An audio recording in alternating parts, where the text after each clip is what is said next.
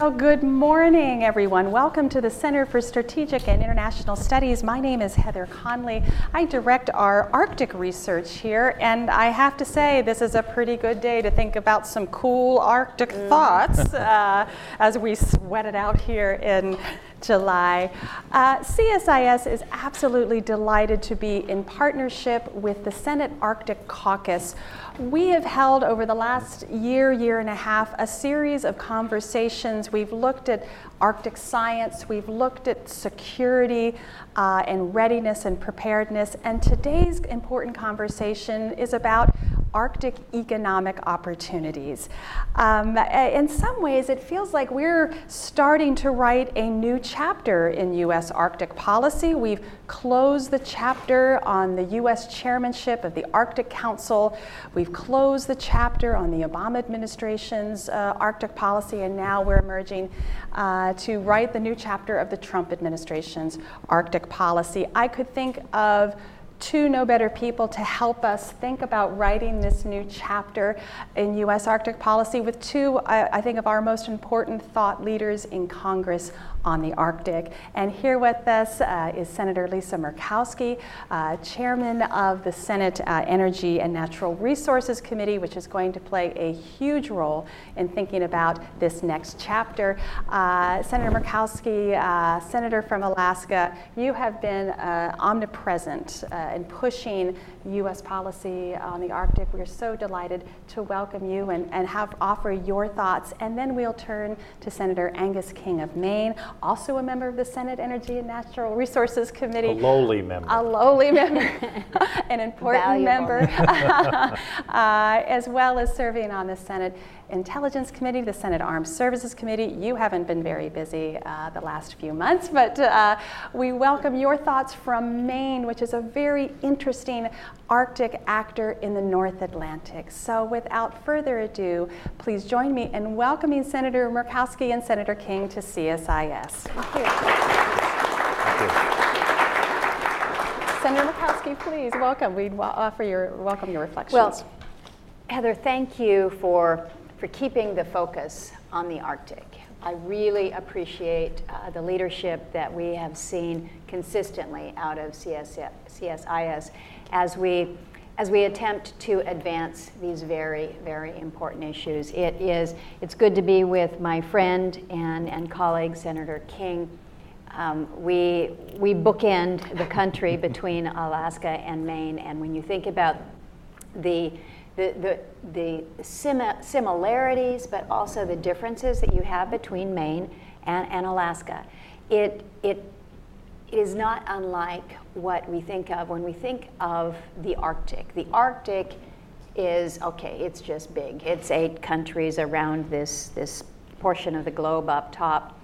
And while there are many commonalities in terms of the cultures, the environment, there are a lot of differences, and I think it's important for us to remember and understand that whether it is the differences in our infrastructure, in certain parts of the Arctic, you have robust infrastructure already in place, and in other places, like the U.S. Arctic, Canadian, and Russia, maybe not so much. You have considerable differences when it comes to things like connections, whether it is road connection or whether it is connection that allows you to participate in world commerce through telecommunications. And so recognizing and appreciating the similarities that bring us together as Arctic nations is important, but to assume that we're somehow kind of monolithic just because it is in a cooler, more challenging part of the globe. I think it's important to recognize and appreciate the very distinct aspects that the Arctic brings. So being able to participate in forums like this and talk about some of the challenges that we have, but also the extraordinary opportunities that we have with the economic and the economic potential, whether it is in resources and our opportunities there, or how we work to build out some of the necessary infrastructure in an evolving part of the world. So thank you for the opportunity to be here. Look forward to the exchange here this morning, not only with you, but with our guests. Fantastic. Thank you so much. Senator King. Well, first, good morning. And there'll be a panel after we're here that knows something. And I couldn't help but think, as one of my favorite stories about Washington, 40 years ago, I was a staff member at the U.S. Senate. And so I have an interesting perspective on the institution, having served as a staff member. One of my jobs was to set up hearings. And one day I called the Office of Management and Budget and said, we need a witness for a hearing coming up in a couple of weeks. And the fellow said, well, we'll send you the Deputy Undersecretary of such and such. And I said, well, I don't really understand the titles. Who is this guy? And the fellow gave his answer was, he gave me an answer which, if I ever write a book about Washington, will be the title. He said, he's at the highest level where they still know anything. And I've come to realize with some shock that I'm now above that level. But the Arctic, is, particularly the commercial opportunities, are of great interest. And I think one of the things the panel's going to discuss, and we can discuss, is there will be commercial opportunities, but when? And I think that's a very important question. And we have to understand the realities and the risks, and we can talk about that. Maine has an interest. I used to say Maine's interest is that it's the first port on the East Coast if a ship goes through the Northwest Passage. The first ports in the United States are in Maine. And it was a kind of abstract example. Well, last summer, the Crystal Serenity went through the Arctic Ocean, and sure enough, the first stop they made after they got through and went down by Greenland was Bar Harbor, Maine. So King was right. The ports on the east coast of Maine have a role to play in this potential significant economic development. So that's why Senator Murkowski and I think this is such an important area to focus upon. And we do have an Arctic caucus, and it's not just the people you would expect. Dan Sullivan, Lisa's junior senator, is very interested in this. There's hardly an Armed Services Committee where he doesn't mention icebreakers. But we have people from all over the country who realize the importance of this new region. The way I like to think of it is, it's as if we suddenly discovered the Mediterranean Sea. It's a very large body of water that has significant neighbors, multiple countries, significant potential in a variety of ways. But the question is, can we develop it, use it, utilize it as international waters without going through all the wars that they went through over 1,000 years surrounding the Mediterranean Sea? And we have, fortunately, institutions like the Arctic Council and the United Nations and others that will hopefully help us through this area. The other thing that's important, and I'll conclude with this, is that thus far, anyway, it's an area of cooperation. Even where we're dealing with countries that are sometimes in adversarial relationships, I won't mention any of those, Russia. But this is an area where we have been able to work somewhat cooperatively and enter into agreements about fisheries and hopefully in the future about energy and other things. So I think this is an immensely important area, and I'm delighted that we're talking about it now and can deal with some of these emerging issues as they emerge rather than dealing with them as a crisis at a moment of some kind of conflict. So those are my thoughts. Well, thank you so much. And we know you have to return to Capitol Hill very promptly at 9 o'clock. So let me begin by, I think, picking up Senator Murkowski. You're right, there are many Arctics. There are very populated with infrastructure Arctics. That's the European Arctic. The North American Arctic is scarcely populated with limited amount of infrastructure. It seems to me that a lot of the economic opportunities in the Arctic are going to be energy-based, and there's both myth and reality to those energy resources. Senator Murkowski, you've been encouraging and put forward at the end of June the Energy and Natural Resources Act. I know during Secretary of Interior Ryan Zinke's hearing very much focused on how can you revitalize the energy potential of Alaska. Help share your thoughts on what you would like to see, what would your perfect U.S. Arctic economic position be, and how energy issues are going to either drive that or not. We know Eni, the Italian energy company, will be drilling in Cook Island at the end of December. That's something very new since Shell left the offshore Truckee Sea. Help us understand your vision for energy development in Alaska. Well, we have extraordinary potential. We've known that for a long time, but our reality has been limited by access. Our access has been limited by certain policies, and so how we can unleash that economic opportunity is something that we have been working towards for a long time. I think we have a receptive administration to be working with as we look to how we can better facilitate access. It is not just the onshore opportunities that we have been developing over the past 40 years, but we have offshore opportunities as well. But they are difficult, they are challenging, they are expensive, and we know that. And so making sure that you have a regulatory framework that is understandable is an absolute must and a priority. And then making sure that as an Arctic, we are working cooperatively with one another to ensure that there are certain protocols in place. Nobody wants to see an oil spill. So the effort to ensure that you have high standards, that is an imperative. But making sure that we're working cooperatively as Arctic nations needs to, again, be another priority. So thus, one of the three binding agreements out of the Arctic Council has been focused on oil spill prevention and response, that cooperative engagement. It was just a couple years, I think it was in 2014, there was a barge that was locked in the ice up in the Arctic, and it stayed stuck for a while until it was not, and it just kind of floated around. We saw where the currents eventually took that, moving it over into Russia.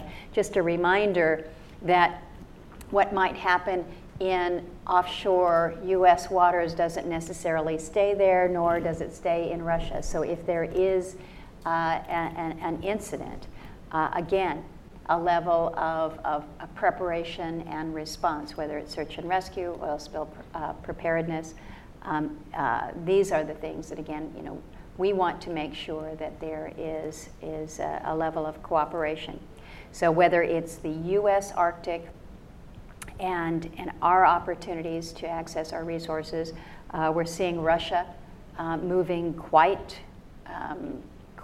quickly in terms of their oil resources in the Arctic, and seeing levels of production there that is really very much stepped up. So we know that it is coming, and making sure that we also are a participant in this, I think, is important. It's part of my vision for Alaska and the U.S., but making sure that we're all working together as Arctic nations to be prepared for that economic reality is an important part of what we do. And Senator, thank you so much, Senator Murkowski. Senator King, let's talk about a little bit of infrastructure and thinking about port facilities. You have really thought about the North Atlantic, re-envisioning the North Atlantic as an economic space, fisheries, shipping, whether the Northwest Passage becomes an increasingly used passageway. What is your vision here, if you could help direct U.S. policy? We know we've have some challenges on the Alaskan side. There is no deep water port facility. We've been studying the matter. We don't have that infrastructure. How is the vision on the North Atlantic side? Well, we've got a port in Eastport, Maine that you can be as literally, I'm not making this up because I've seen the depth finder, you can be in a boat this far from the shore and it's 65 feet of water right underneath you with no dredging, no special Nice. infrastructure. Port envy. Truly port envy. Yeah, and it is one of the assets that we have. The United States, certainly we do a lot of exporting, but we've had such a valuable internal market that we haven't really, a lot of our businesses don't think about exporting. The domestic market is so good, but there is that huge market out there. I used to speak in Maine, and I'd start my speech by saying 5%. And everybody looked at me, just as you're looking at me, in sort of puzzlement. 5% is the proportion of the world's population that lives in North America. That means 95% of the market is somewhere else. And in Maine recently, and you're going to hear from Dana Eidness from our International Trade Center, we've developed a sort of orientation toward the North Atlantic.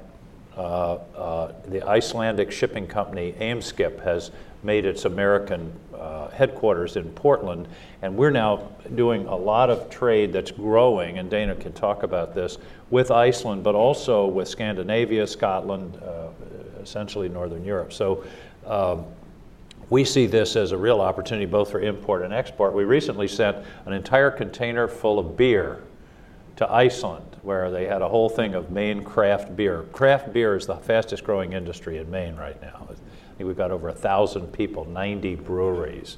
But there are all of these kinds of opportunities. Plus, if ships are coming through, and we've got a gentleman here from Maersk, the East Coast is where many of them will be headed, or Europe. It is significantly shorter steaming time, but there are also countervailing risks, which we're going to hear about, of ice and insurance and all of those kinds of things. It's not something that's going to happen tomorrow by any means. But we've got to be thinking about it, and our port resources, we think of ourselves as a port state. But let me just digress just for a moment on UNCLOS. It's awful that we're not having acceded to the UN Law of the Sea Treaty. I mean, it's a huge self-inflicted wound. And my colleagues who are reluctant about this think of it as a violation of sovereignty. You're giving up sovereignty. We can't give up our sovereignty. Well, I think of it like the homely traffic light that's out across the street right there. That's an incursion into your sovereignty, your sovereign right to drive straight through that intersection. You accept that limitation on your sovereignty when the red light comes on in exchange for the likelihood that you won't get killed going through the intersection. It's a giving up of personal freedom in exchange for a greater degree of freedom to exercise your life and livelihood. Treaties are the same. Yes, you give up some rights, but you gain other valuable rights. And right now, we are not in the game when it comes to establishing continental shelf, a location of where shipping can be, what the fishing grounds are. We aren't even literally at the table. And I, as you can tell, I'm pretty passionate about this. I understand my colleagues' reluctance about it, but I don't think they're thinking about it in the context of, yes, you give up something, but you get something that, in my view, is more valuable. So I just wanted to touch on that. And my colleague knows that I am absolutely lockstep with him on this. And this is something that we have got to continue the push and the initiative on. I made comments yesterday at a symposium that was put on by the U.S. Arctic Research Commission that Senator King was at as well, and mentioned that I think there's some momentum there. I think we've seen change in circumstance. I think we've had colleagues who are perhaps looking at the Law of the Sea Treaty perhaps a little bit differently. And so I'd like to think that we've got some room to to revitalize this discussion and hopefully keep move nudging towards them. ratification. Yeah, we're going to have to, I mean, for me, it's a violation of leadership and opportunity. We're not able to gain the benefits of extending our outer continental shelf, the seabed authority. There's so much opportunity there and leadership for others. So, well, we certainly fully support. One last question. What would be the one thing that you would ask the Trump administration to do today to advance U.S. Arctic policy?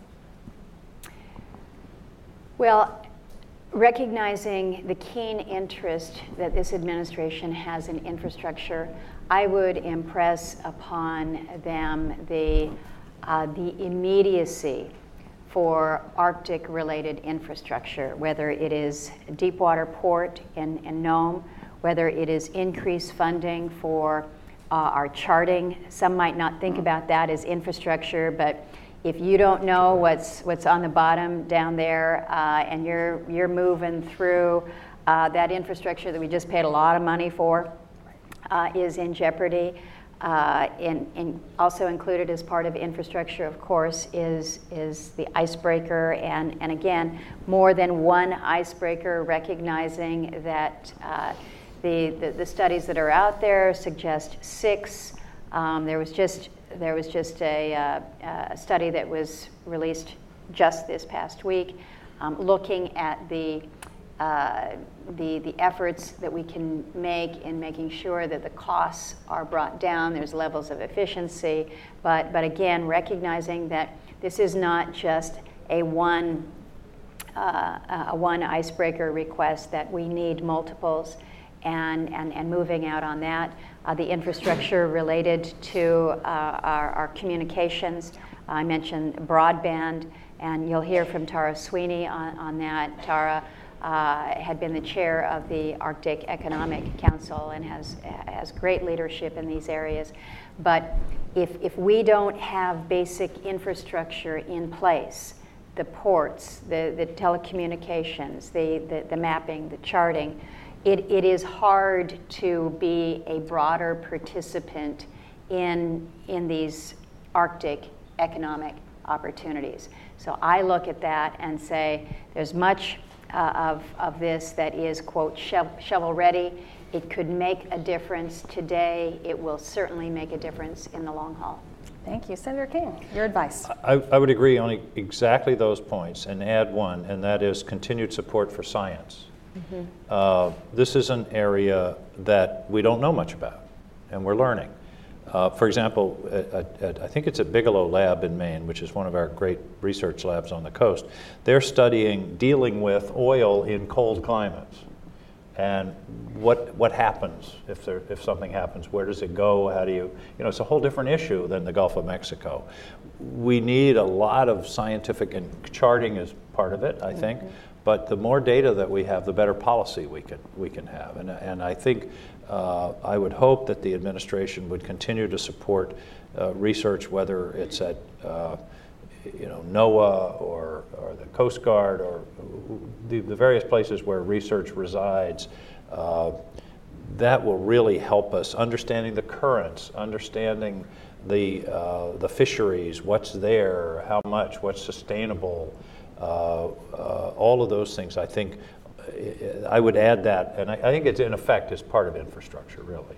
But I think that would be the other thing that I would urge the administration. And on top of that, just generally pay attention to this subject.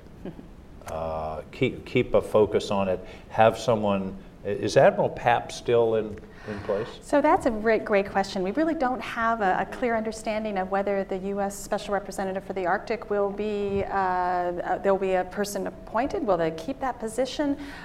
Really where the organizational structure, the White House had the Arctic Steering Committee. I think it'd be a huge mistake to allow that office to lapse. Because you need somebody who wakes up every morning and worries says, about this region. What's going on in the Arctic? Right.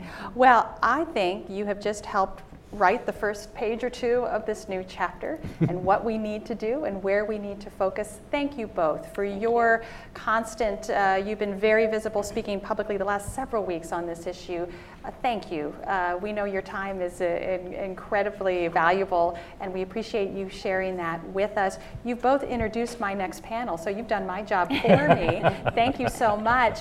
Yeah, we covered all. We covered the whole landscape, but no, thank you so much. Colleagues, the senators are going to have to depart now to make some important meetings on the Hill, so I'm going to ask you to remain seated.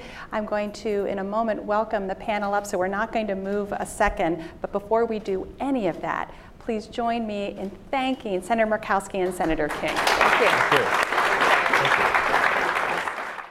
Boy, we managed almost boy, girl. That's great. Okay. All right. The panel that has been already previewed, again, thank you all so much.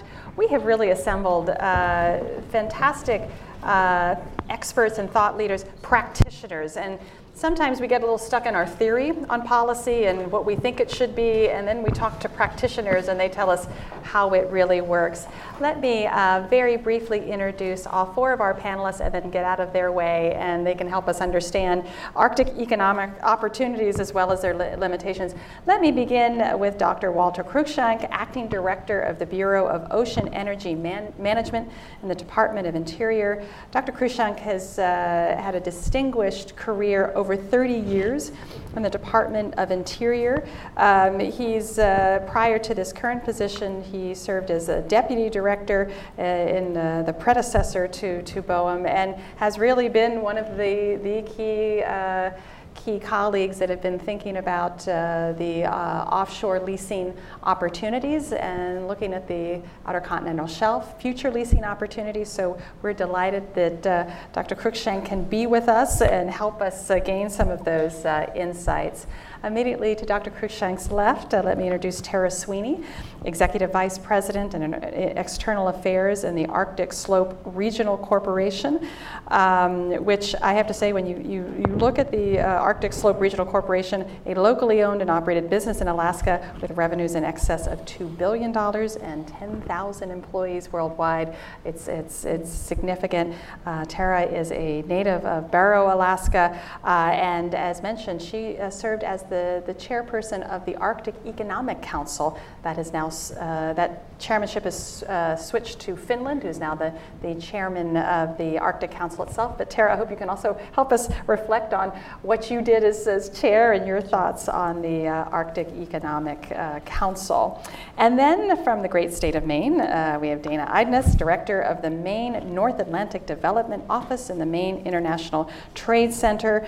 Dana has taken on this job since January of 2014 and has served in previous international trade positions in Vermont.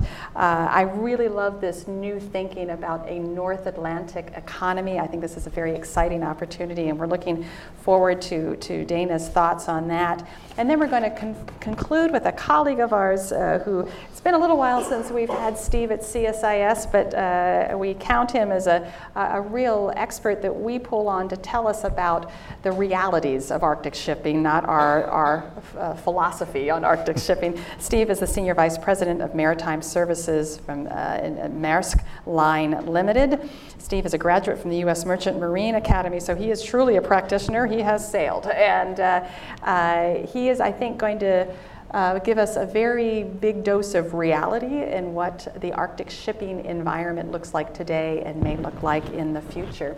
So as an Arctic researcher, I am sitting back and my notes and my pen are at the ready.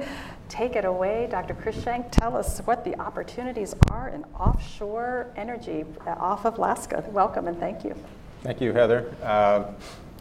I'm from the Bureau of Ocean Energy Management. Our responsibility is for energy and mineral resources on the country's outer continental shelf, roughly 3 miles offshore to 200 miles or more offshore.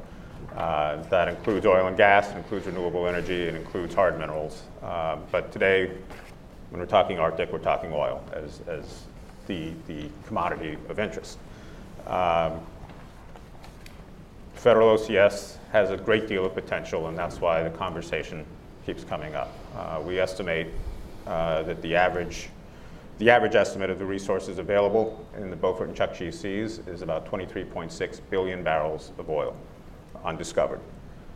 To put that in context, TAPS since its opening, has moved about 17 billion barrels of oil. The Gulf of Mexico OCS, which is one of the world's premier offshore oil and gas basins, has produced 20 billion barrels of oil over the last 50 years. So the size of the prize in the Arctic offshore is extremely large. And it may be bigger. There's been some significant discoveries over the past year or two since we last did our assessment. Kalis Energy in Smith Bay, the Armstrong discovery, ConocoPhillips at Willow. So we are actually starting to take a look at reassessing what we see in the nearshore Beaufort and maybe moving that estimate up. So if the prize is so big, why is there not so much activity out there? There has been some. Obviously, there's been about 38 exploration wells drilled in the Arctic OCS dating back to 1981, but it's still a very largely unexplored or underexplored area. And that is because of the challenges that you heard the senators speak about just a few minutes ago. The challenges of being a remote area with little infrastructure. Part of that is how you're going to get the oil to market. Where Shell was drilling a couple years back, they would have needed a huge discovery to actually be able to get that oil to market. Where they were drilling was 70 miles offshore in the Chukchi, and from there, another 300 miles to the Trans-Alaska Pipeline System. It's an awful lot to ask for a single discovery, a single project, to be able to support the level of investment needed to create the infrastructure to support moving that oil to market. Deepwater ports you've heard about, and the lack of them up in Alaska. That would be necessary for any sort of long-term development to occur. And there's also really a lack of supporting infrastructure onshore, just really at the community level. Roads, housing, workforce. There are a lot of skilled people there, but clearly not enough to undergo a serious and large-scale series of developments. So the economics are challenging there, and they're going to remain challenging there at the prices that we're seeing now, and most people are seeing over the next few years at least. The advantage about the Arctic, of course, in that sense, is it's not today's prices that necessarily matter. It's the prices that you see coming down the road. If you are to find something in the Arctic, it's going to, once you get a lease, which is a few years off, it'll probably, they're 10-year leases. It's late in the term where you explore. If you find something, it's probably another 10 or 15 years before you're in production. So you're not worried so much about today's prices as what you see happening long term. And obviously there's a lot of uncertainty around that, which creates risk for companies, and thus helps explain why so few companies have been willing to even do any exploration up there. So where are we right now in terms of offshore in the Arctic? We have 3 projects that are ongoing. There's North Star, which is a field that's been producing since 2001. That is actually, the facility is actually in state waters, but it's producing oil from beneath both state and federal leases. We are currently looking at another possible development, a plan to develop the Liberty field, which is about 150 million barrels of high-quality oil. We are reviewing that plan now, and Hilcorp plans to bring that online in 2020 or 2021. And then just last week, we approved Eni's plan to explore in the Beaufort as well, the Nakaitchuk North prospect that is just north of some development in state waters they have. What is common about all of these projects is they are in the nearshore Beaufort Sea, shallow water where you can develop from gravel islands, and all very close to existing infrastructure to get you to taps. And there are other prospects as well. ASRC has about 21 leases in the Beaufort as well that sort of fits the same description. So that's what it takes to move forward right now, is having something that you can develop relatively inexpensively that is close to the existing infrastructure. Longer term, it's hard to say what the investment will be, but there won't be any if there aren't leases made available for folks. And President Trump issued an executive order at the end of April directing us to start developing a new 5-year program for oil and gas leasing on the OCS. The current program covers 2017 to 2022. It does not include any areas in the Arctic. That was a decision of the Obama administration. And normally we would be waiting a few years before we start developing a new program, but we have been directed by the President and Secretary Zinke to start work on a new one. Earlier this month, we put out our first step in that public process, a request for input, where we're really looking at the entire OCS off of all of our coasts and getting input from folks to help us start doing the analyses needed for the Secretary to make a decision. The law has a very process-rich approach to looking at oil and gas leasing. It'll take 2 to 3 years before we can get a new 5-year program in place. The law requires 3 separate proposals, the first of which we hope to have out by the end of the year, but it'll be a couple years down the road before we'll know whether the Arctic will be included in that new program or not. Great. Well, thank you so much. I know we'll have lots of questions to come back and picking that was a very rich, process rich. That's a new one. That's fantastic. But thank you so much for that conversation. Tara, you're closer to this. How does this look, particularly the energy questions from the North Slope? Well, thank you so much for allowing me to participate in this panel. And I really appreciated the comments made by Senators Murkowski and King. I've had the opportunity to participate in various conferences with them, and the message that they have delivered in Reykjavik or Tromsø is consistent with what we're hearing today. And they did a great job of explaining where we are with respect to kind of Arctic policy and Arctic strategy.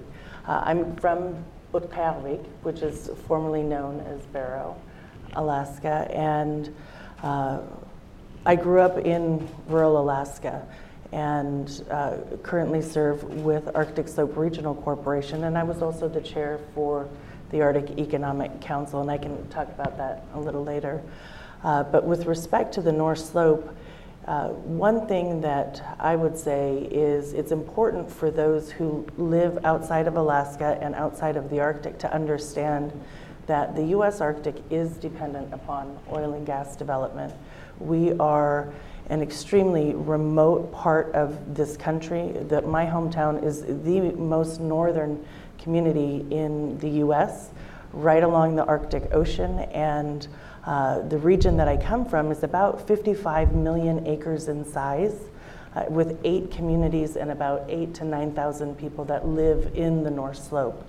There are no roads that connect our community, our villages together, and the only year-round access is by air travel. I was talking to the Uber driver yesterday, and he asked, well, what did you do on weekends if you played sports? I said, our school bus was a Navajo airplane, and we would travel from village to play basketball, which is a huge sport in Alaska. And so as we look at oil and gas development on the North Slope, it fuels our communities. It provides us with a tax base so that we have the opportunity to have running water, flush toilets, police and fire protection.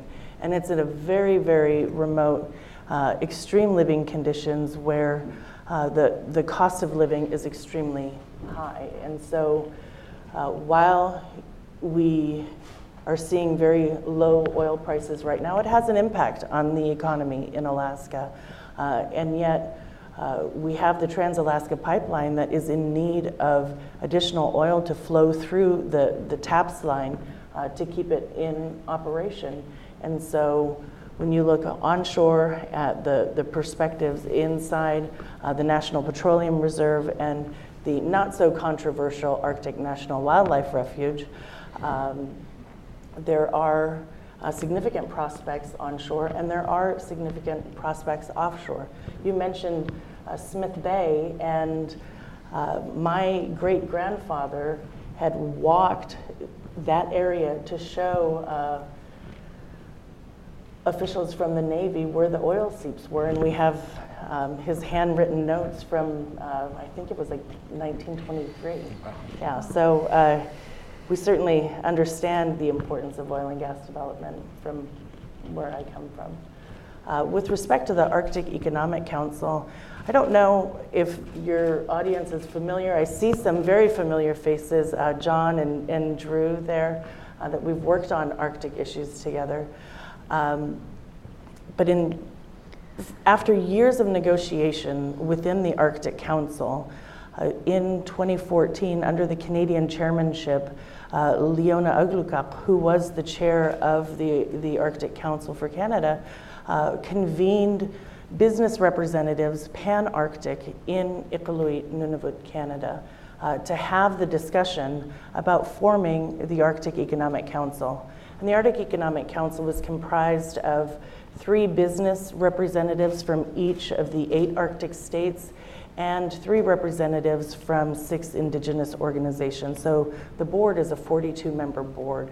And we met in Canada, organized the organization as an independent organization from the Arctic Council, but its purpose was to provide a business perspective to the work of the Arctic Council. And in 2015, the Canadian chairmanship transferred over to the US in the Arctic Council, and it also transferred over to the US within the Arctic Economic Council, and that's when I became the chair. They've established 4 working groups: Arctic Stewardship, Maritime Transportation and Infrastructure, Responsible Resource Development, and Telecommunications. And so as part of our chairmanship, really, I made a commitment to Finland that I would stand up the organization and turn over a fully functioning association. And so in September of 2015, we opened the permanent secretariat office in Tromsø, Norway, and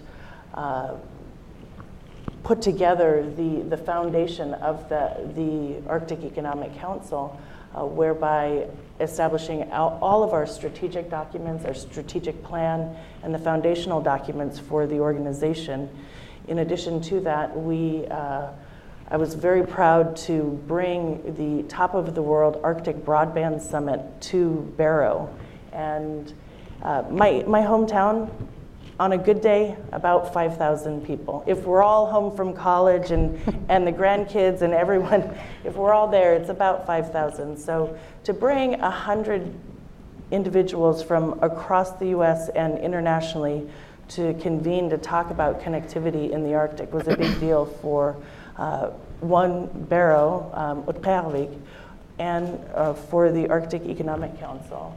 And I was extremely pleased to report also that from Barrow, when the chairmanship transferred to Tero Vaurasti from Finland, they moved the venue to Oulu, Finland, to talk about, and they held their second, they call it Top of the World Arctic Broadband Summit, but really Barrow is the top of the world. So, and I'm happy to answer any questions when it's appropriate. Tara, thank you so much. Dana, now let's swing to the North Atlantic side of the Arctic. Something completely different. So thank you for having me here today. I really appreciate it. So I run something called the Maine North Atlantic Development Office, which is part of the Maine Department of Economic and Community Development, but it's run out of the Maine International Trade Center. And my role there is to develop trade and investment and collaboration activity between Maine and the North Atlantic region and High North. So I work a lot with Northern Europe, I work with Atlantic Canada, Greenland, Iceland, the Faroe Islands even, and more with our friends in Alaska as well. In fact, we have members of Maine's Ocean Cluster participating in a webinar next week that's been organized by Institute of the North in Alaska to discuss fisheries utilization and aquaculture and best practices around those things. So it's good stuff, and we're excited to be a part of that. The perspective I bring here today is that of a non-Arctic sub-state economic development entity that is engaging in the high north, and pretty successfully too, if I might add. You know, my office opened in 2014, but that was really pretty directly as a result of the Icelandic steamship company Eimskip moving their U.S. headquarters to Portland, Maine from Norfolk, Virginia.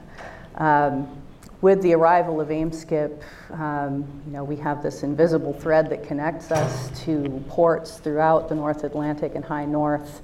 It wasn't there before. We have doubled the size of the Port of Portland over the past 2 years. We've extended rail infrastructure up to the port. Just last night, Portland's Planning Board voted unanimously in favor of building a cold storage facility in Portland that will further help us to leverage our port assets. So it's all moving in the right direction, and you know, we've seen our freight volumes go up considerably. You know, before the arrival of Eimskip, I think we were just shipping a few thousand tons per year of containerized cargo out of Portland. We're up to about 150,000 tons a year now. You know, by large port standards, that's not a lot, but for Maine businesses, it's a very big deal. And you know, we tell our companies that it now costs about the same to ship a container from Portland, Maine to Tromsø, Norway, as it would to take that same container, put it on a truck, and send it to Delaware. So think about that for a second, and think about the real shift in mentality that would take place. It's a worldview change for a lot of our businesses. So we're shipping blueberries, we're shipping lobster, we're shipping building materials, vehicles, bridge components. We actually shipped a bridge to Norway at one point, and you know, medicines, medical devices. It goes on and on. So we're slowly but surely building on this trade with the high north, and it's really shifted the mindset of people in Maine from thinking of ourselves as kind of being the end of the line for Northeast shipping and trade to being a hub. I mean, we are a hub with Reykjavik on the other side for two-way mutually beneficial shipping throughout the North Atlantic and Arctic. So I think, you know, part of what we were supposed to look at today was, you know, what's hype and what's real. And, you know, I can sit here and tell you that what's real for Maine right now is that we are really doing business with the high north. And I think it's for probably 3 reasons. Obviously, having a reliable logistics partner like Eimskip, making a commitment to the Port of Portland has allowed for that to happen. Having state and local government support, having business community support, having the support of our educational system, our higher ed folks, and the overall community to move forward with this effort has made us successful, and it's contributed to the whole idea of being deliberate about it. You know, deciding that you're going to do something and then getting everyone behind you really helps you to get there. So, you know, for those reasons, I think that it's happening now, and it has nothing to do with receding sea ice. It has nothing to do with opening of new sea routes. We're using what we have right now, and we're seeing growth. So I think that's an important message, and probably a good message for some smaller Arctic communities as well. It's a model that worked for Maine, and I think that we're definitely seen as one of the smaller states. You know, we're a large landmass with a small population, and this has been tremendously great for our business community. So, you know, around what is hype, I don't know what is hype. I mean, I think hype is maybe another word for things that just haven't come together quickly. You know, some of the larger resource extraction projects will take time. Perhaps they'll happen over time. You know, we are interested in Maine to know what's going to become of Arctic shipping. You know, Senator King was saying, and I think Senator Murkowski has said at past events that she sees, Alaska and Maine as the bookends for Arctic shipping in the U.S. I think what we can expect is probably something on a smaller scale. In Maine, we are successful with very niche shipping. Most of AIM-SCIP's vessels are smaller refrigerated vessels, so we do a lot of trade with food-type commodities, any kind of refrigerated cargo. We can do things like building supplies as well, and we do quite a bit of that, but I think our expectation is that should shipping increase through the Northwest Passage, at some point, we will see an uptick in throughput, but we'll still be a niche port. We'll still get the smaller ships, and it should be pretty manageable. So, if I had a crystal ball to guess where the infrastructure will take place, or rather what kind of infrastructure will take place shorter term, I would say it would probably be around marine infrastructure and some shipping. It would probably be smaller scale, like in communities like the Port of Portland, but throughout the Arctic. So think about new ports or fueling stations, or even commitments to building greener ships. I know Denmark has a Green Ship of the Future initiative that I'm looking to connect some Maine companies to. And I think that the economic benefit will follow from that. But do I think it's going to be a huge opening of the Northwest Passage at some point, and then all of a sudden a ton of shipping? I don't know. I don't know that that's going to happen. Anyway, thank you. Well, no, Dana, thank you. I think in some ways what we're really talking about is we're rethinking regional trading patterns, and I think in some ways it comes out of the larger, we're rethinking global shipping and global energy patterns as well. And sometimes thinking big is thinking small, and developing the interconnectedness and the network. So I think don't underestimate. To think about a North Atlantic economy is really an important new thinking process. I was just in London last week and thinking about the US-UK future trade agenda. That's an interesting element of that as well. Okay, to put a downer on this conversation, to pop our bubble, welcome Steve Carmel. Thank you very much, Heather. Thank you, everyone, for having me here today. I'm going to talk about Arctic shipping, and I'm going to use as a framework in our conversations anyway, a traditional kind of four-box framework. Across one axis, you have what type of shipping is. It's either transit, which is using the Arctic as a route between two places that are not in the Arctic, and destination, which is going into the Arctic for the purpose of being in the Arctic. And then which route, Northern Sea Route or Northwest Passage, or Canadian Northwest Passage, as the Canadians call it, to emphasize their view of who owns it. So I'll start with the Northwest Passage, and I'll start with destination shipping. Destination shipping is going to happen up there. Interestingly enough, in the Arctic anyway, most destination shipping is actually not through the Northwest Passage. It's along the north coast of Alaska and places like that. To the extent destination shipping happens actually inside the Northwest Passage, it's largely indigenous community resupply missions, things like that. How much of that's going to happen in the future remains to be seen. Again, that's actually not driven by receding ice, it's driven by commodity prices. As is everything that happens in the Arctic, ice is only one teeny little factor. Economics is everything up there. So in terms of things like the Red Dog Mine and stuff like that, that's there, it's operating, it's a huge resource for zinc and lead. That's not going to change. Now, the real issue is oil. We've heard a lot of talk about oil. The fact is, oil at $50 a barrel makes Arctic oil uncompetitive. In terms of what's going to happen down the road, I saw a World Bank report just the other day, placed oil in nominal dollars at $80 a barrel in 2030. That's still way below break-even price for Arctic oil. In terms of the Alaska situation, again, Shell pulled out. We've heard it takes 10 to 15 years to get a field online. From my discussions with the folks up at Shell, TAPS was on the downward slope in terms of volume, and probably had maybe 10 years, if that, before the volume got so low that they had to close it, and there is no cold start capacity for TAPS. So really, we are on the cusp of whether or not Alaska is going to be able to stay in the oil business. If somebody doesn't get up there and start poking holes in the ground and get some capacity coming online soon, I personally, and I know my colleagues here, will probably throw things at me. That's why Heather calls me the downer. But I can certainly see a situation where Alaska is out of the oil business in 10 years.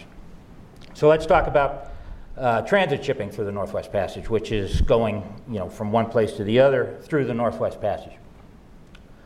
First thing to consider is that the Northwest Passage, there's two, on the western side, there's two avenues to get in there, or two routes to get in there. One is McClure Strait up north. That's the one that's actually got some draft. When submarines go through there, that's where they go. They go through McClure Strait, but they're going under the ice, not through it. Because of the gyre in the Arctic Ocean, ice that gets broken up because of melting and things like that just gets swept up and slammed right into McClure Strait.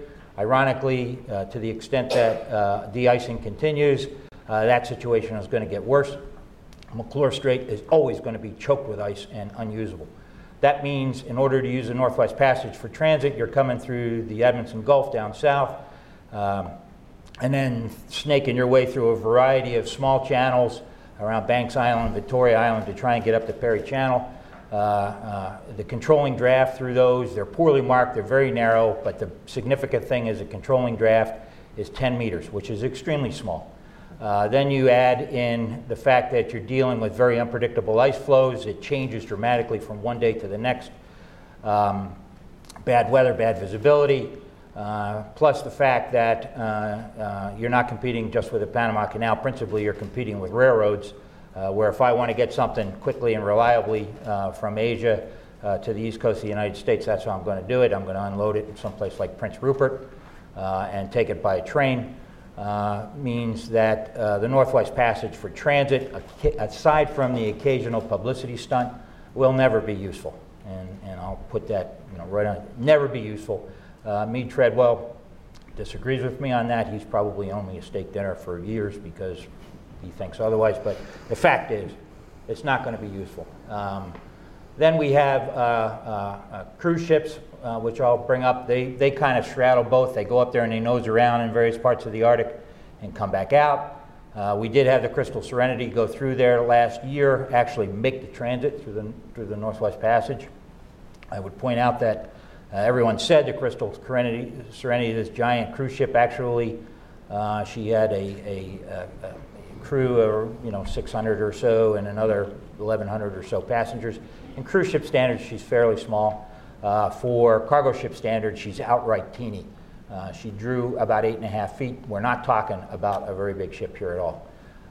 So that's why she could do that. It took forever to get through there. From what I understand, cost about $20,000 a ticket. So I'm not expecting that there's going to be huge demand for that. But I will say that Captain Chiletto and the Costa Concordia has shown us that those things can sink. Now in Costa Concordia, it sank in the warm waters of the Mediterranean, literally feet from a well-developed port that was capable of treating and caring for those passengers and evacuating them out. None of that exists in the Canadian Northwest Passage or Northwest Passage. If that exact scenario, and it'd be an interesting tabletop exercise, but if the exact scenario of Costa Concordia had happened up in the Northwest Passage, most of those people would die. And an icebreaker is not the answer to that problem.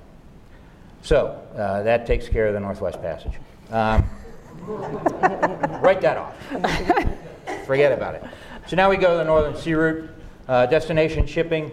Clearly, that is an area where it happens. It's going to happen. The Russians, to the extent they can push it, will develop it. A huge chunk of the Russian GDP comes from resources out of the Arctic. So it's very much an existential issue for them to see that develop. They are, just like everyone else, subject to commodity prices, and how much of that can be developed remains to be seen. The Russians have had to abandon projects up there. Stockman Field comes to mind, simply because resource prices don't support it. But clearly that's going to happen, and it's going to keep happening. I know there's some Chinese interest in that. I think it's more geopolitical and economic, and certainly the dance the Russians and the Chinese do with each other over this is an interesting thing to watch. So that clearly, to the extent shipping happens in the Arctic, it's going to be driven on the Northern Sea route, destination shipping, and the Russians extracting commodities from up there. Now, transit shipping. That, once again, is not a particularly attractive thing, and there's a variety of reasons for that. Number one, the Northern Sea route, again, is draft constrained. Depending on the route that you're able to take, 12 meters is probably a pretty good constraining draft. There are times the strait coming out of the Laptev, if you have to take the southern route, it's actually even shallower. Again, you have variable ice conditions. Actually, since 2013, the number of days the Northern Sea route is open has actually been declining. It's gone down to 124, I believe, in 2016 from 150 something, I think, in 2013. So it's not, the ice conditions are very variable. Remember, for global shipping, our type anyway, schedule is everything. And that actually brings up the big thing. Oh, by the way, the other thing, just to bear in mind, the biggest Russian icebreaker going has a beam of 30 feet. A Panamax container ship, which nowadays is small in global trade, has a beam of 32, which means that even a small ship has a beam bigger than the beam of an icebreaker that would be needed to break it out. That's obviously a very uncomfortable position. So this brings up when people say, okay, well, people are going to use the Northern Sea route because it's shorter. I testified in front of the Canadian Parliament, told them, hey, nobody's going to use this stuff. Political scientist comes up behind me and says, the guy's nuts. You can look at a map and see it's shorter. And that kind of thinking is what informs bad models. Routinely, what you see is, I'm going to take a port like Yokohama and connect it to Rotterdam, and I'm going to compare two single voyages. And that is just completely wrong. The world doesn't work that way. So first off, it's not like for like ships. If you're going to run through the Northern Sea route, the biggest ship you can reasonably expect to get through there is maybe 3,000 TEU, okay? 20-foot container equivalent unit. It's going to carry 3,000 containers. That is competing with the workhorse of Asia-Europe trade now, which is 18 to 19,000 TEU. That's really what matters, is the cost per unit, not the cost of a voyage. So what you need to compare is the cost of running a 3,000 TEU ship versus the cost of running a 18 or 19,000 TEU ship. What those models never account for is the fact that a ship that is going to go through the Arctic has to be built to meet the polar code. All that extra stuff is only useful for a couple of months a year. You also have to consider network economics. We don't work on one port to another port. We work in strings where we service a whole bunch of ports on both sides. Those of maybe 6 or 7 ships or 10 ships for Asia trade. Those ships run in a tightly coordinated schedule that are designed to interact with other tightly coordinated schedules on other routes. So the networks, you can't build a network around Arctic shipping. Network economics is extremely important. And then another consideration is, as we speak, there's efforts to put the requirements for fuel that exist for Antarctica, which means you can't have every fuel oil on board south of 60 South. Put that same restriction on fuel in the Arctic, and if they do it, that means you can't have heavy fuel oil on board once you get north of 60 North. And instead of $300 a ton for bunkers, now you're up at $600 a ton for bunkers because you have to use the very expensive fuel up in the Arctic. So the Northern Sea route is a transit route. Once again, highly unlikely that will ever be useful for anything other than the occasional stunt. Once in a while for heavy equipment, things like that. Last year in 2016, there were 19 transits. 2 of them were coal shipments from Vancouver to Finland and accounted for 3/4 of the cargo. Other than that, they're extremely small. Once in a while, I think 1,000 tons of frozen meat went through once, things like that. In terms of global trade, not going to happen. and highly unlikely to ever happen. Which brings up my last point is somebody says, well, let's look out to mid-century, then ice conditions will change and all sorts of things like that. But this is a mistake we often make when thinking about the Arctic, in that we look at it as changing in isolation. The Arctic is not changing in isolation, and you can't look at ice conditions that may or may not exist mid-century on top of a geoeconomic, geopolitical situation that exists today. That is just flat wrong. So what you need to think about is, what's the world going to look like mid-century? We've already seen France is talking about banning the sale of internal combustion engines by mid-century. That's going to obviously have, if many countries follow suit, major impact on the demand for oil and what oil economics look like.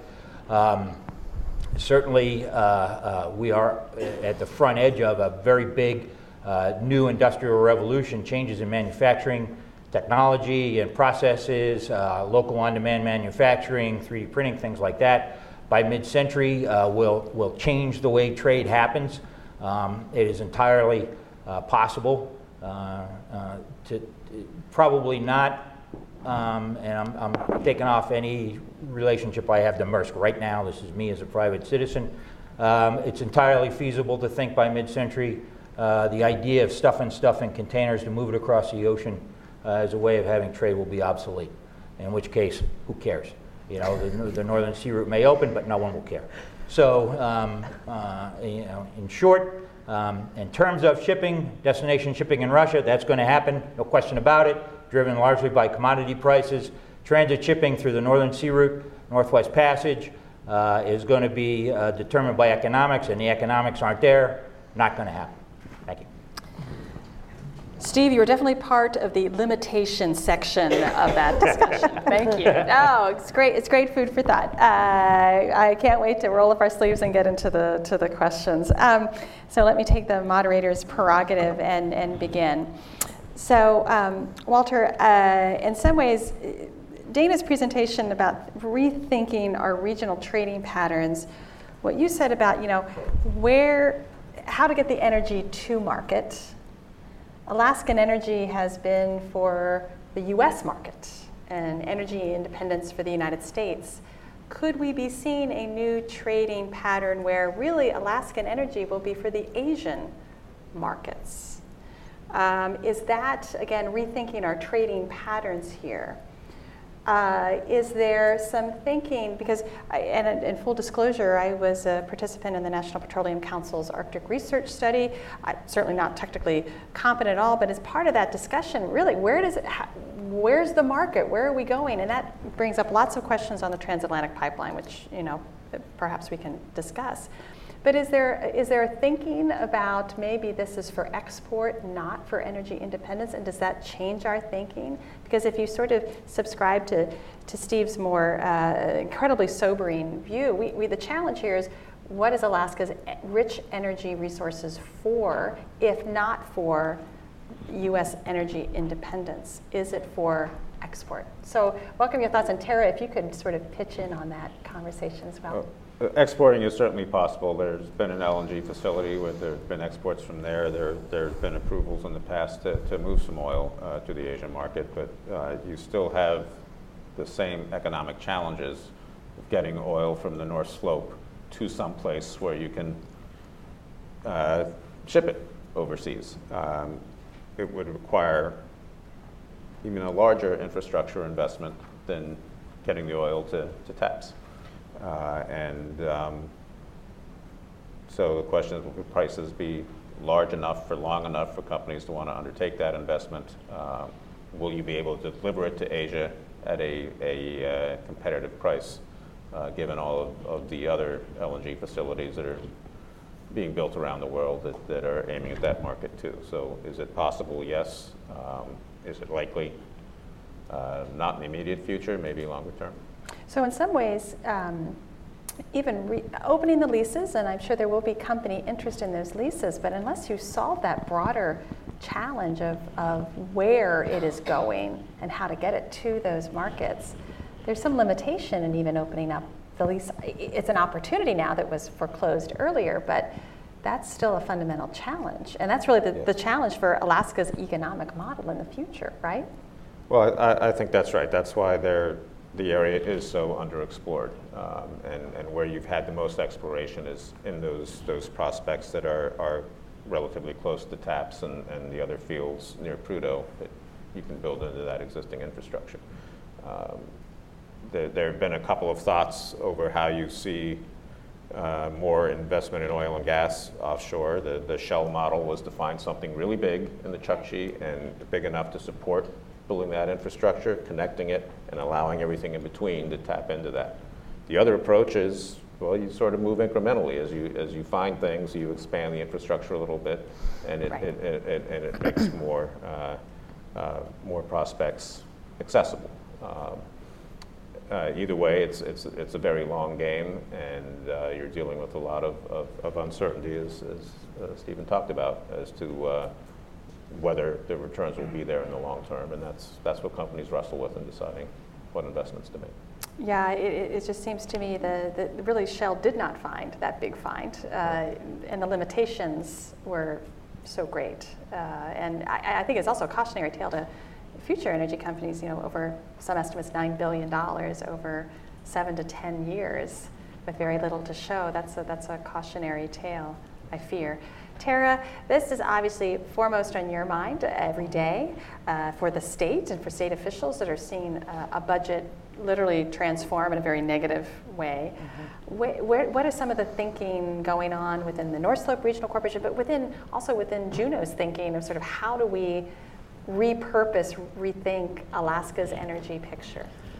That's a great question, and I would love to know what's going on in Juneau right now and how they're thinking, because oil and gas tax, the oil and gas tax debate is one that is very healthy and thriving in Alaska, and it seems to be the topic that everyone's talking about around the dinner table. And on the North Slope, we have a very strong and keen interest to see those resources developed responsibly, because when you understand the population of Alaska Natives, Inuit people, the environment really is important to us, because we are the Aboriginal environmentalists. We depend on the land and the sea to feed our families, whether it's with marine mammals or terrestrial animals like caribou, whale, seal, walrus, fish. And in Alaska, we continue to have the debate about oil and gas taxes. We need to attract that investment or reinvestment into the region. And right now, we're not there. And yes, Steve, when you were talking about your sobering facts, that's a reality. And we have those considerations before us. There is tremendous resource potential onshore and offshore in Alaska that has been untapped, but getting it to market is a challenge. And when you look at the pure gas potential, it's enormous. But the legislature needs to do its job and show some leadership to help attract that investment in Alaska, and continue that debate about a natural gas pipeline. My apologies, I don't know the technical aspect of this. What is the time horizon for TAPS when the volume becomes now so critically low that it really challenges the use of the pipeline? I mean, give us a sense of when that really becomes a critical issue. I know it's been much discussed. It's critical. I would say it's critical today. Okay. When you look at Alaska Pipeline having to loop oil to heat it up to send it down the pipeline, the wax buildup inside the TAPS line is problematic. And so I think right now they're at 500,000 barrels a day, Drew? Yeah. But any lower, we're going to be in trouble. And Walter, this is really in part compelling some of the urgency within Department of Interior to address this issue, or what's the sense within the department on TAPS? I know it's a little off your beat. It's a little off my beat, but I think that the department does recognize the challenge, and that if you are going to develop resources up there for the foreseeable future, you need TAPS. Some of the additional development that's going on will feed into that. We'll keep TAPS running a bit longer, but it is a fundamental constraint long term as to whether you can keep TAPS running long enough for some of the larger prospects to come in. And it's important to remember that keeping the TAPS line open is not only important for Alaska, but this really is a national security issue in terms of energy development, domestic energy development, and energy supply, where Alaska and our resources play a critical role in domestic energy supply. Getting that oil and the products to market for U.S. consumption is critical. Otherwise, we will be importing oil from regions that are hostile towards the United States, and that is a huge threat to national security. When you look at Alaska and you have our doorstep neighbors, Canada and Russia, on either side of us, Alaska plays a critical role in our national security. Right. And Tara, I just have one editorial comment, then I want to turn to Dana and Steve.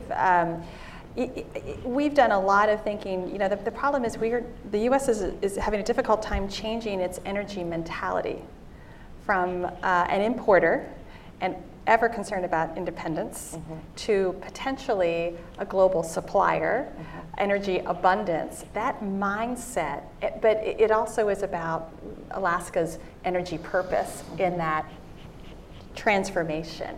And I think that is really the key question. It is a national security question, and we have to rethink energy independence in this very new energy landscape. Now, someone who's really talking out of her lane, I will step back and go back to doing what I know about the Arctic. So Dana and Steve, I'm going to combine you. Steve, something that, many things you said caught my attention, but the one that I really liked is that sort of that idea of networked economies. And you talked about, and again, in shipping speak, which I don't understand, sort of the string of ports. And I wanted to marry that concept with what Dana is trying to do in rethinking those trade patterns, how you can get the ports to start rethinking and realigning. Could we have a sort of a port infrastructure that looks at Northern Europe holistically in the high north? So in some ways what Dana's been trying to do with Iceland, Denmark, the Nordic countries, you could even repurpose that into Western Russia potentially. Could you start seeing where those shipping patterns become more regional? Is that how you perceive the network economies, or have this totally not correct? Well, there's two aspects to it. Again, taking the idea that going through the Arctic is not going to work. But we actually do, when you put together a network, as I said, there's the line haul part of it, which is the long distance part. For instance, one that I happen to know pretty well because we operate it is there's a string that goes from the east coast of the United States through the Mediterranean up over to Southwest Asia and back. It's a weekly service every week. You can set your clock by when a ship is going to be in there. There's 7 ships on a 6-week rotation, so basically pretty much very routinely. Those schedules are designed to intersect similar schedules. For instance, in Algeciras, where if I'm bringing cargo from Southwest Asia, I drop it off in Algeciras, and another regional network picks it up and moves it along. Same thing works for Northern Europe. You get the line haul guys that coming out of Asia in the 19,000 TEU ships come through the Suez, go up to the big ports in Europe that can handle ships of that size, the Rotterdams and places like that. And then there's a feeder network of smaller ships that pick that stuff up. Once again, regular schedules, regular runs, designed so that the dwell time for a box in a particular port is very limited, picks it up and moves it on. Now, in places like Northern Europe, once again, once you're inside a region, you're not just competing with water, you're competing with rail and trucking and things like that, so it depends on where it's going. So we actually, that's the way networks are built, and they're designed to operate together. I think container ships do call as far north as Boston, and certainly they can go. We actually have ships that go into Montreal and places like that. They tend to be smaller, regional type ships. But the big volumes of trade are line hauling in smaller regional hubs that are built around them, kind of like hub and spoke in airlines. No, that's exactly the vision that I had. And before I turn to Dana, one route that you didn't mention, Steve, I almost dare to dive here, the transpolar route. We have COSCO that annually tests the transpolar, and the reason I say that because in my view, the Chinese may have a more strategic, at least some theories of the more strategic view is the transpolar, and a lot of the Chinese investment in Iceland, the Iceland-Chinese Free Trade Agreement, has to do with getting Chinese goods to Iceland as a dispersion for the North Atlantic, either Northern Europe or the North Atlantic. Fantasy? If not fantasy, maybe I'll let Dana take that fantasy and think about how future trading patterns would look like if in fact a transpolar route would be even a possibility. Well, certainly a transpolar route takes care of the draft problem. There's no draft issue. It doesn't take care of things like construction standards and fuel and network economics and the fact that it's only useful unless we are actually talking about an ice-free Arctic in the winter, in which case the world is a very different place. Now we're in a Hunger Games kind of scenario. That fact is going to remain, and changing a network, reorienting a network from one string to another is extraordinarily expensive, which is another thing that's never captured in these models. So again, the Chinese fool around with an awful lot of stuff. They're experimenters, but what is going to work from a practical, commercial aspect is very different, and I don't think I've seen anybody say a transpolar route is going to be useful until well after mid-century, and now we're into what's the world going to look like mid-century, and it's not going to look like what it looks like today.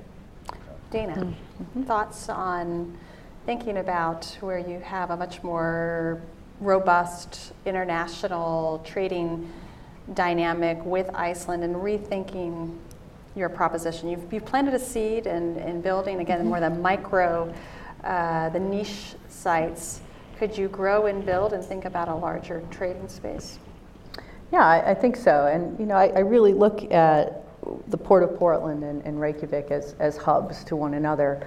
So, what's shipping back and forth in those containers between Portland and Reykjavik are not for, it's not just for the Icelandic market. Short sea shipping is really what it's all about. So we may ship a container from Portland to Reykjavik, but it may end up in New Greenland, it may end up in Rotterdam. There's an existing network that allows for us to do that. So, have I thought ahead to whether we can get our products to Asia? Not so much at this point. And after hearing Steve talk, I don't know that it's ever possible. But it's interesting though, Steve, because I know I read recently, or I might have even heard someone speak at a conference, but I think it was someone from the Polar Research Institute of China was saying that they were projecting that something along the lines of 15% of China's trade might sail on the Northern Sea Route by 2020, which is in 3 years. So is that impossible? Is it, and what would they be shipping? Well, I'll say that again, the Chinese are very strategic people and not always motivated by dollars or motivated by geopolitical considerations, so they'll do whatever they think is in their country's best interest. From a purely economic perspective, it wouldn't work. Now, I will say that there's a lot of people that are quite happy to talk about what might happen and what may happen, because hype is important in this game. I remember there was 2 years ago, the news was, in New York Times, Wall Street Journal, Bloomberg, they all ran kind of the same story. oh my God, the age of container shipping through the Northern Sea Route is here. Costco just ran a container ship through the Northern Sea Route. The picture, I have copies of it here if anybody wants to see it. The picture was a Panamax container ship under the headline, Costco runs container ship through the Northern Sea Route. But you read the article, and the ship that actually ran through there was a ship called the Yangsheng. She's, instead of a 50,000 or 70,000 ton Panamax container ship, what the Yangsheng is about a 19,000 ton heavy lift ship that is regular in the Arctic. She's up there all the time. In fact, in 2015, she accounted for 3/4 of the total cargo volume through the Northern Sea Route. And she carries things like generators and windmill blades and stuff like that. On one particular voyage, she happened to have some free deck space, so they strapped a couple of containers on there, and Costco ran a story that says, see that, we're running containers through the Northern Sea Route, with very misleading, outright deceptive pictures attached to it. So, but I tell you what, most of the world said, Costco's running container ships through the Arctic. I think I hear a little bit of buying into that right now, but that's not what happened. And so, I take what Costco says with a container ship full of salt.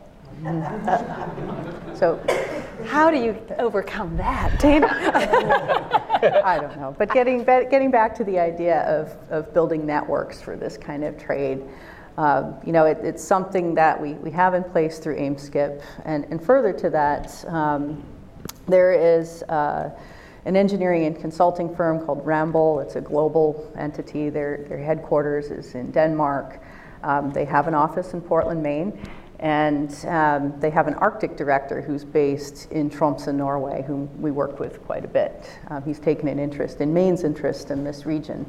But he just sent me some materials the other day, and it looks like Ramboll is looking to organize something that I think they're going to call the High North Atlantic Shipping Forum. And the whole idea behind it is for Ramboll to bring together businesses and port directors from places like Portland, Maine, Nuuk, Greenland, Tromsø, Norway, places that already have existing shipping connections, but bring them together to really figure out how can we fill these vessels going in both directions? How can we do a better job of connecting personally and building business? And it's very simple, but I think it's actually a pretty good idea because the communities that we're shipping to and shipping from are kind of small communities like we are as well. So it's very easy to get to know all of the key players very quickly.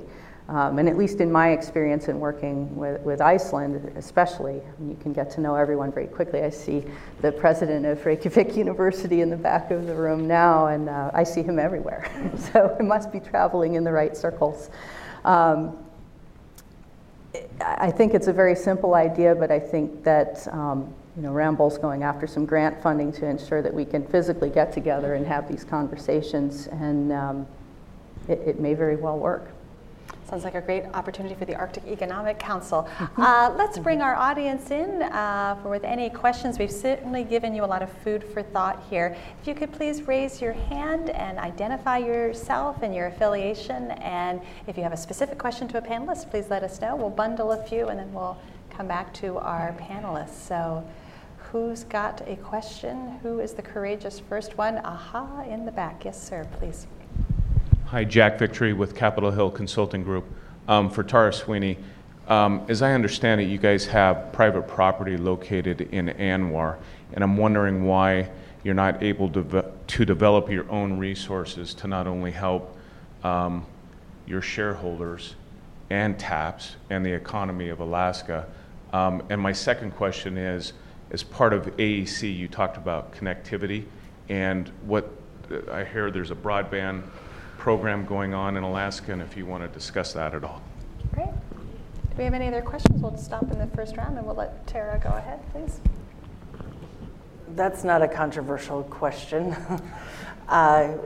So, as Jack mentioned, ASRC is a private landowner inside the coastal plain of the Arctic National Wildlife Refuge. We own 92,000 acres of subsurface estate, and the surface estate is owned by our village corporation in the village of Qaqortoq, which is the only community inside the Arctic National Wildlife Refuge. Qaqortoq is about 240 people and surrounded by federal land. And it would take an act of Congress to open up oil and gas development inside the coastal plain.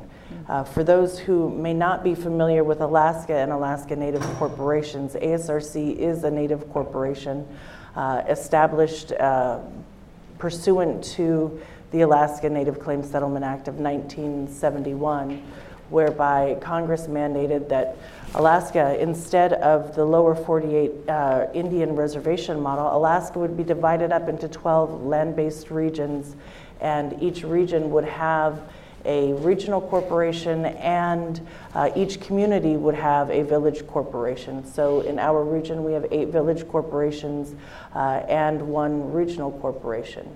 So again, ASRC owns the subsurface inside the coastal plain, 92,000 acres, and Qaqortoq Inupiat Corporation owns the surface estate. And Jack, it would take an act of Congress for us to develop those resources, and there is strong support in Alaska and strong support on the North Slope for opening up the coastal plain of ANWR. Moving on to something a little less controversial and something that we're extremely excited about is the Quintillion subsea cable project that there are 3 phases to this project, but the intent is to connect Asia to the UK through fiber optic cable. And the first phase of the project is to bring Alaska online, and primarily the North Slope. And ASRC is a partner with a private equity group and Quintillion to have landing sites in some of our communities. And Quintillion has already laid the cable along the Alaska coastline. They've also dug the trenches and built the terrestrial line so that there is redundancy, and we anticipate having broadband connectivity along the North Slope of Alaska by the 4th quarter of this year, which is huge because when you look at connectivity in the Arctic, in the US Arctic in particular, we've paid exorbitant prices for extremely slow access and poor quality. And we're about to have the North Slope transformed in terms of connectivity and opportunities for e-commerce and an improvement in our education system, our healthcare. There certainly are significant benefits that we're looking forward to with that connectivity. Thank you. Yeah, no, that's been a huge outcome, I think, and kudos to the Arctic Council for creating the Broadband Task Force and really pushing this connectivity. It's important for a range of issues. Walter, I'm going to pop back to you, and while our audience is still thinking about some of their questions, and I want to talk about the drilling that INI is going to be doing at the end of this year. Concerns Senator Murkowski raised about oil spill response. There was a spill in Cook Islet that took quite a bit of time to stop. Wondering if you could offer some thoughts on, and clearly there are environmental groups that are very concerned about this drilling and already concerned about the reopening of the lease issue, but help us understand how, in working with other agencies, the Department of Interior is focusing on, prevention of any oil spill, which would be so devastating to the communities that live there. We spend a lot of time at the department looking at that. The goal, as you said, is prevention. You cannot eliminate the risk of a spill, but you can work to minimize it, and you can make sure that the folks that are overseeing are vigilant. There's been a lot of investment into technologies for for cleaning spills as well. The Eni drilling in particular is being done from a gravel island. There's an exploration well. There's a great track record for exploration wells from Gravel Island. The Cook Inlet spill you mentioned actually was a pipeline leak. And so it's a very different type of event that happened there. But again, one that would require over time a lot of vigilance to make sure that sort of thing doesn't occur. So there's been those are decades-old pipes. The technology is better. The standards are tougher than when those were built. And though you cannot eliminate the risk, I think you can manage it. Okay. Excellent. Going back out to our audience to see if there are any other questions or thoughts. All right, yes. It always takes a little time to get everybody warmed up, but there we go. So I think we're going to start to the gentleman there, and then we'll just proceed. We'll take those 3 questions in a row. Yes, sir, please. Hi, my name is Justin Margolis with the Government of Quebec, and I'm just wondering about the Indigenous peoples and what you see as the future of CSR as economic activity expands in the Arctic. Corporate social responsibility. Corporate social responsibility and Indigenous communities. Thank you. And then we have questions over here. Sir, if you can just, yep. Was it, sorry, yep, over there. Yes, thank you. John Dahlberg, Energy Policy Research Foundation. Question for Dr. Cruikshank. Do you think there's an urgency to open up new leasing projects offshore as TAP's throughput continues to decline and possibly approaches its minimum throughput? Thank you. I think we had one more colleague right here, right up front. Thank you so much. Hi, Chris Knight with Argus Media. This is a question for Dr. Cruikshank. When the Obama administration was canceling the lease sale plan in the Arctic last time around, they cited low interest from oil companies as one of the reasons. I was wondering if you could characterize if oil companies are indeed interested in going back into offshore drilling, not like a gravel pad, but like what Shell did. Great. Okay. Tara, maybe I'll ask you to sort of talk about how engagement, corporate engagement in the Indigenous communities works. You might even, if you any thoughts of, because watching the Shell development, it was an interesting journey, evolution, I'll put it that way. And then Walter, we'll turn to you to answer those last 2 questions. Thank you. In terms of corporate social responsibility, people should study the Shell model. Yes. Because and our people were on the front lines of that engagement. And when they first came to Alaska, they stumbled a bit coming out of the gate.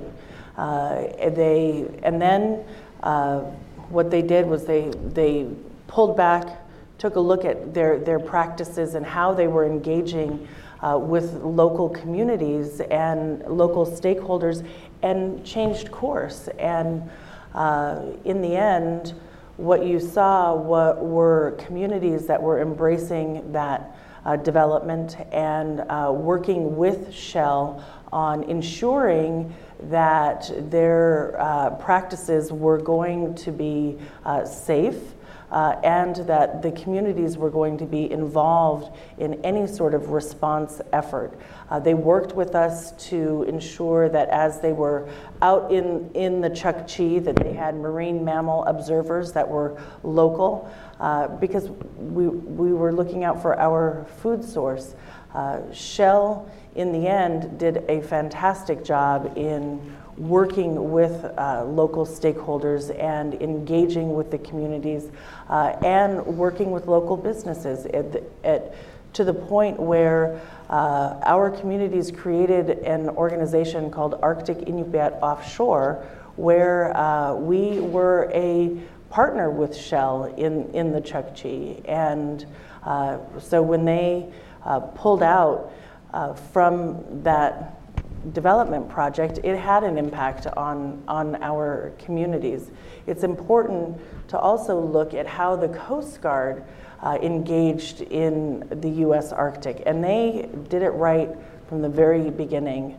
When there was discussion about or increased focus on the Arctic, the Coast Guard engaged with the community right away, reached out to the local leadership and held the appropriate amount of meetings and types of meetings and provided information. They were very transparent. And that partnership with the Coast Guard, the North Slope is so thankful for. And the message that I would tell anyone looking to do business in the Arctic, whether it's in the U.S. Arctic or Pan-Arctic, is you absolutely need to go local first. It's the best de-risking agent that any project could have, is by working immediately with local stakeholders. Fantastic. Walter. Well, there are a couple of different questions there. With regard to TAPS in the offshore, I think for the near future, it's those nearshore projects in the Beaufort that can most quickly be developed and add to the TAPS flow. Larger projects farther away,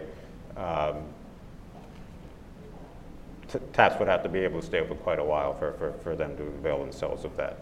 As to industry interest, I will tell you that industry will tell us they're interested, but we won't know for sure until you make the opportunity available and see if they invest. Part of what happened with companies turning back their leases, which was the basis for the Obama administration statement, was those were leases that were nearing the end of their lease term. They had 1.5 years left to run, and companies simply weren't going to be able to figure out how to put together a solid exploration plan and make something happen in that time frame. If you have a lease sale a few years down the road, new 10-year leases, there might be some companies that are willing to say that's an option that I want to have. Maybe I'll acquire a lease just to see how the world develops and see if there's more money they want to put in. But again, all we can really do is decide whether or not to allow access to the area. Whether the actual investment occurs will be up to the companies at that time. I would also say that around our discussion table in Alaska, one of the concerns was regulatory uncertainty, and delays at the federal level certainly played a part in the economics of that shell discovery. And so moving forward, throughout my tenure at the Arctic Economic Council, one area that we hit hard on was the fact that Pan-Arctic, we need regulatory certainty if there's going to be responsible economic growth in our communities. Fantastic. Well, I'm going to, and Walter, you are excused from this exercise, but you can pitch in if you like. I'm going to ask you the same final question that I asked Senator King and Senator Murkowski.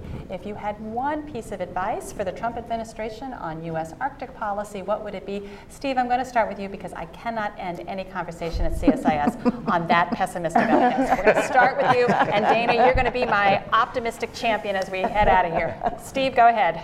I think first a realistic assessment of what is likely to happen there is fundamental to developing not only an Arctic policy but an Arctic investment strategy. I think that some serious rethink on whether or not icebreakers are the right investment needs to be made. The United States needs persistent presence.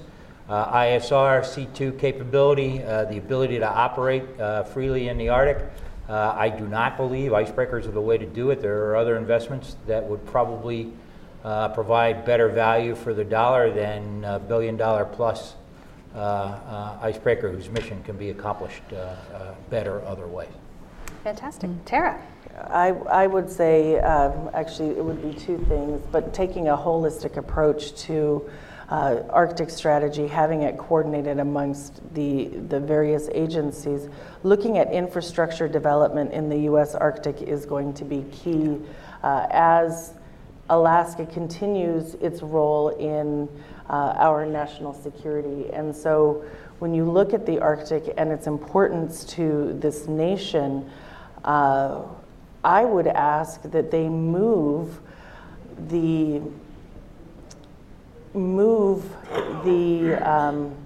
Arctic kind of policy people that are inside the State Department, scattered throughout the department, into the creation of an Arctic Bureau inside the State Department, populated with people who are science experts, but also local Alaskan experts, and to ensure that that perspective is carried out throughout the U.S. Throughout the State Department, but also as the U.S. continues to develop its Arctic strategy, that, again, going local, but creating an Arctic Bureau inside of the State Department and moving it out of the Oceans Management Group.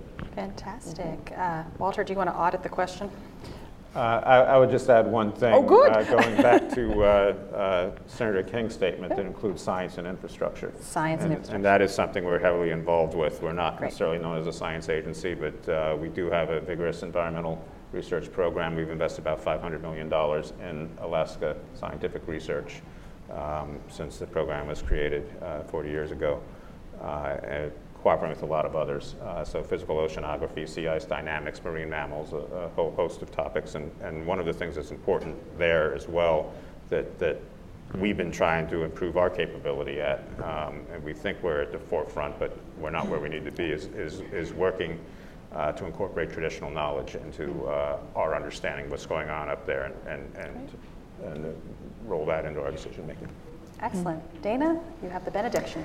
Ooh, wow. Well, you know, these are all incredible ideas. I don't know how much more I can improve upon them, you know, other than to say we really need to decide how we want to define our presence in the Arctic. You know, the U.S. is an Arctic nation because of Alaska, so I would hope that we would give them or support them in getting a deep water port in Nome, which I think is badly needed.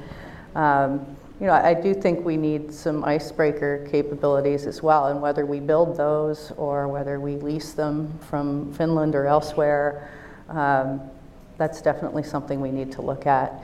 You know, and I'm excited that the Arctic Economic Council is off and running, and I really think that their biggest project is going to be determining where the Pan-Arctic infrastructure priorities are and how we can all come together to support those.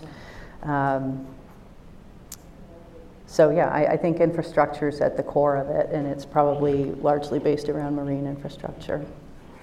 Well, it's been great. As I mentioned in the beginning, I was really, as I coming into this conversation, starting, you know, we now need to start writing the next chapter. It's sort of been a slow closeout in some ways of this particular phase of U.S. Arctic development, which over the last 8-9 years has been incredible. The strategies, the new personnel, the chairmanship, it just gave us a lot of energy. And now we're like, okay, now what? What's next? And I think you all helped us understand what's next, which is that persistent presence, that infrastructure, the science, the traditional knowledge that is part of that we can explore opportunities, but that there are real limitations to this. So break through the hype, be realistic. But Steve, I'm going to be optimistic in my realism. But 4 of you gave us an exceptional insight into this region and to understanding the economic potential. So with your applause and keeping these cool Arctic thoughts in your mind as you go out into that humidity, please thank me in joining me. Thank you.